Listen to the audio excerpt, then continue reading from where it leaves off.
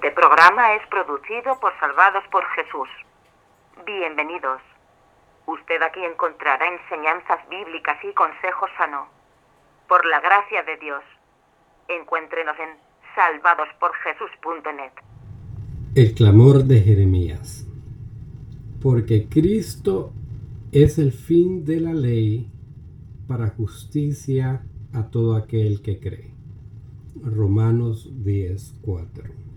En el capítulo 33, verso 3 de Jeremías, leemos la inspiradora frase: clama a mí y yo te responderé, y te enseñaré cosas grandes y ocultas que tú no conoces. Soy testigo de cómo ese solo verso de la Escritura ha sido un bastión de fe para los creyentes durante diferentes adversidades de la vida.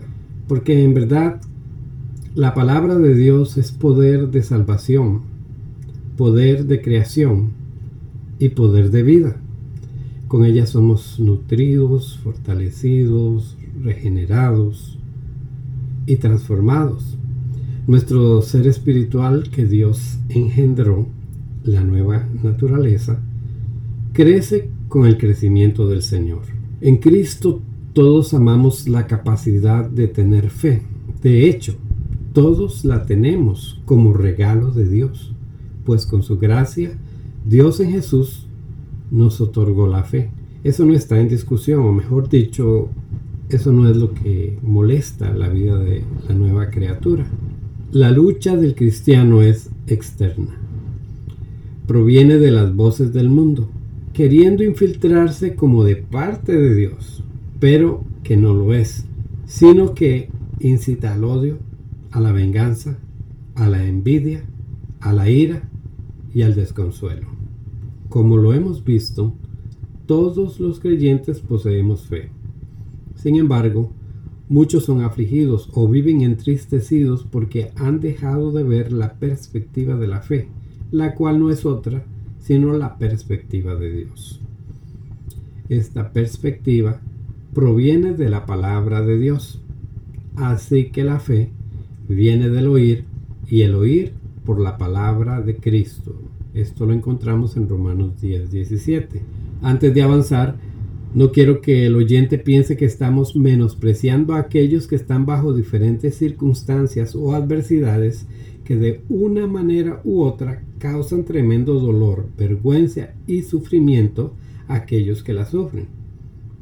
Es indispensable entender que el sufrimiento es algo que nos llega a todos, pues vivimos en un mundo cruel e imperfecto, afectado por las consecuencias de la desobediencia, y que solamente hasta el que llegue el día del Señor tendremos la garantía de que Él enjugará todas nuestras lágrimas. Él se encargará de vindicar esa fe dada, condenando y destruyendo a todos nuestros enemigos, entre ellos la enfermedad y la muerte. Lo que es más importante, Dios eliminará al acusador. Satanás es el enemigo del hombre y odia con ahínco a todos aquellos que hemos sido salvados por Jesús. La manera de cómo una y otra vez el adversario manifiesta lo funesto de sus intenciones es a través de constantemente acusarnos, señalarnos, mejor dicho, su propia condenación le consume en envidia, pues él no puede arrepentirse, tampoco puede desligarse de su pecado de rebelión contra Dios. Su propia naturaleza está basada en debatir a Dios, destronarle, acusándole de injusto. Esto, además de ser imposible, es sin sentido, pues si destruimos la fuente de la vida, ¿qué nos queda sino muerte? Cuando Dios nos da vida nueva, es cierto que una de las primeras cosas que suceden es que nuestros sentidos espirituales pueden ver lo precario de la naturaleza humana, que somos pecadores.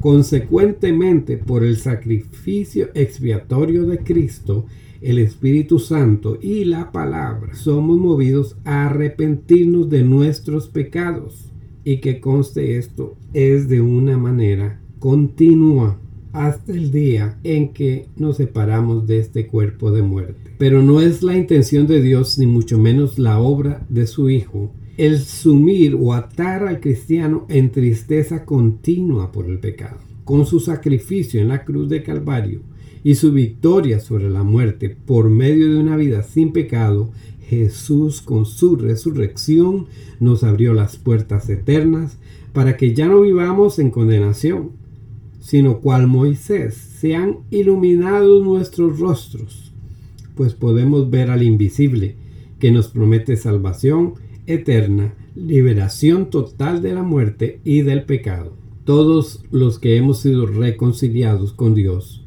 esperamos un cielo y tierra nuevos, un lugar en el cual mora la justicia por siempre.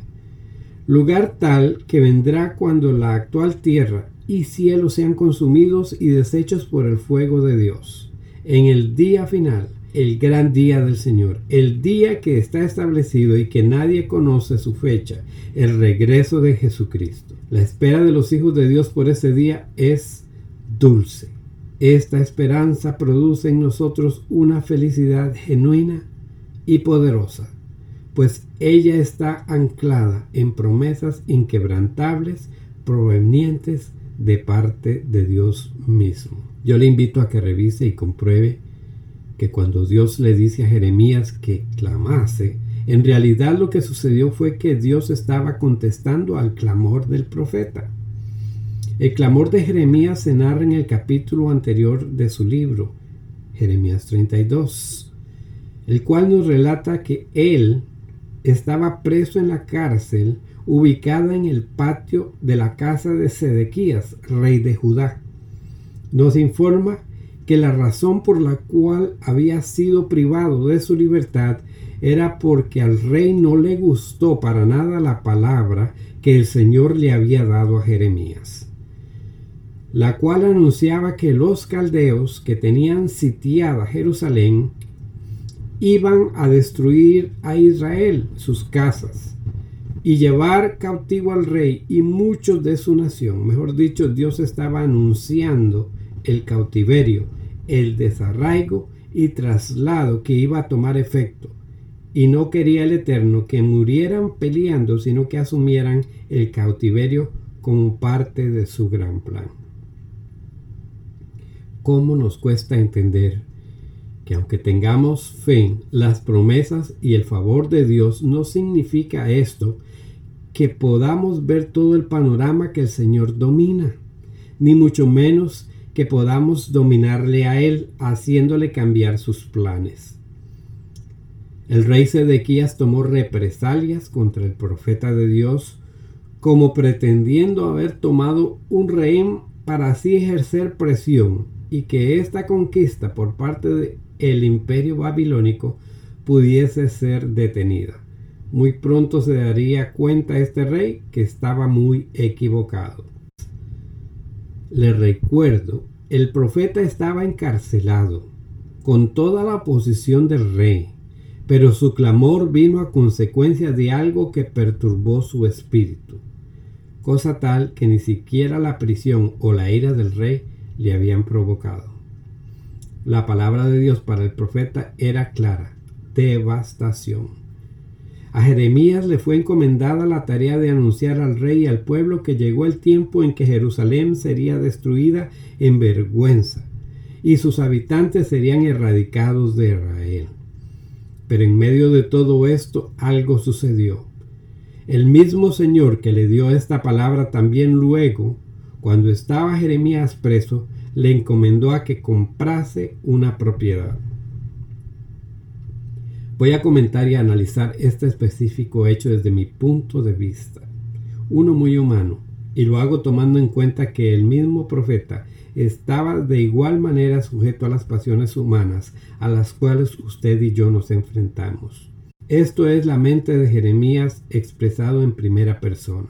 A pesar de lo terrible de la revelación recibida, estoy alegre porque el Dios del cielo me ha escogido para ser vaso de honra, pues me ha dado palabra para anunciar que el sitio de Jerusalén por parte del rey de Babilonia debe ser tomado en sumisión por parte del rey Sedequías y el pueblo, puesto que su ciudad va a ser avasallada por el imperio de los caldeos y que ellos, los judíos, iban a ser esclavos de sus captores.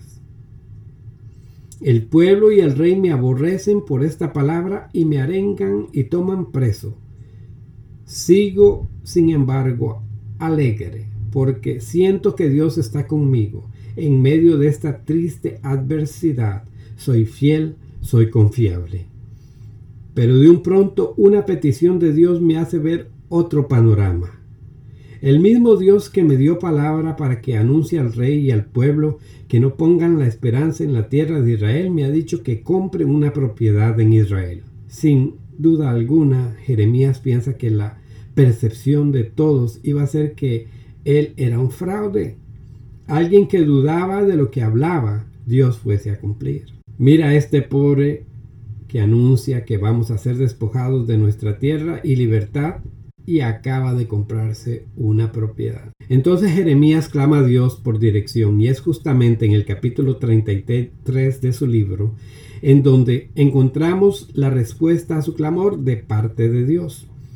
El profeta clama por guía, Dios le responde con revelación nueva, la revelación del Mesías, quien iba a tomar lugar eterno en el trono como rey y lugar por siempre como sacerdote de Dios.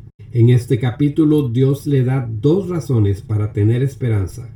En la primera es que esa compra que Jeremías está realizando es confirmación de que el pueblo de Israel va a volver de su cautiverio. Y la segunda es la confirmación del tiempo del Mesías, el tiempo del fin, cuando todos los hijos de Dios reciban la plenitud de las promesas de Dios en el día final. Los hijos de Dios provenimos de los designios de Dios. Hemos sido formados para ir por donde el Señor establezca, nunca para nosotros crear caminos, sino para ir y anunciar el camino a seguir. Y esto basado no en nuestra justicia, sino en la justicia divina. No nos anunciamos a nosotros mismos, a pesar de haber sido constituidos iglesia del Señor, anunciamos al Señor y su venida con retribución de vida para todos sus hijos y de muerte para todos aquellos que no lo son. Bienaventurado todo aquel que entiende esto. Todo aquel que entiende la esperanza bienaventurada a la cual ha sido llamado. Porque Moisés escribe que el hombre que practica la justicia, que es de la ley, vivirá por ella. Pero la justicia que es de la fe dice así: no digas en tu corazón quién subirá al cielo, esto es para hacer bajar a Cristo, o quién descenderá al abismo, esto es para subir a Cristo de entre los muertos, mas que dice: cerca de ti está la palabra, en tu boca y en tu corazón, es decir, la palabra de fe que predicamos, que si confiesas con tu boca a Jesús por Señor y crees en tu corazón que Dios le resucitó de entre los muertos, serás salvo. Porque con el corazón se cree para justicia y con la boca se confiesa para salvación. Pues la Escritura dice: todo el que cree en él no será avergonzado. Porque no hay distinción entre judío y griego, pues el mismo Señor es Señor de todos, abundando en riquezas para todos los que le invocan, porque todo aquel que invocar el nombre del Señor será salvo. ¿Cómo pues invocarán a aquel en quien no han creído? ¿Y cómo creerán en aquel de quien no han oído? ¿Y cómo oirán sin haber quien les predique? ¿Y cómo predicarán si no son enviados? Tal como está escrito: cuán hermosos son los pies de los que anuncian el evangelio del bien. Romanos 10, 5, 15. Dios le contesta a Jeremías con esperanza. Dios sigue hablándonos a sus hijos con esperanza, esperando en ese mandamiento, el mandamiento de esperar en Él. Nos regocijamos porque aunque tenemos una vida aquí en esta tierra llena de muchas vicisitudes, ocupaciones y cosas que ignoramos, ciertamente en nosotros Dios ha depositado la esperanza de la vida eterna, que reside la resurrección de Cristo y su venida. Lo dejo con esta meditación para Salvados por Jesús. Víctor Hugo Piedra. Que Dios le bendiga.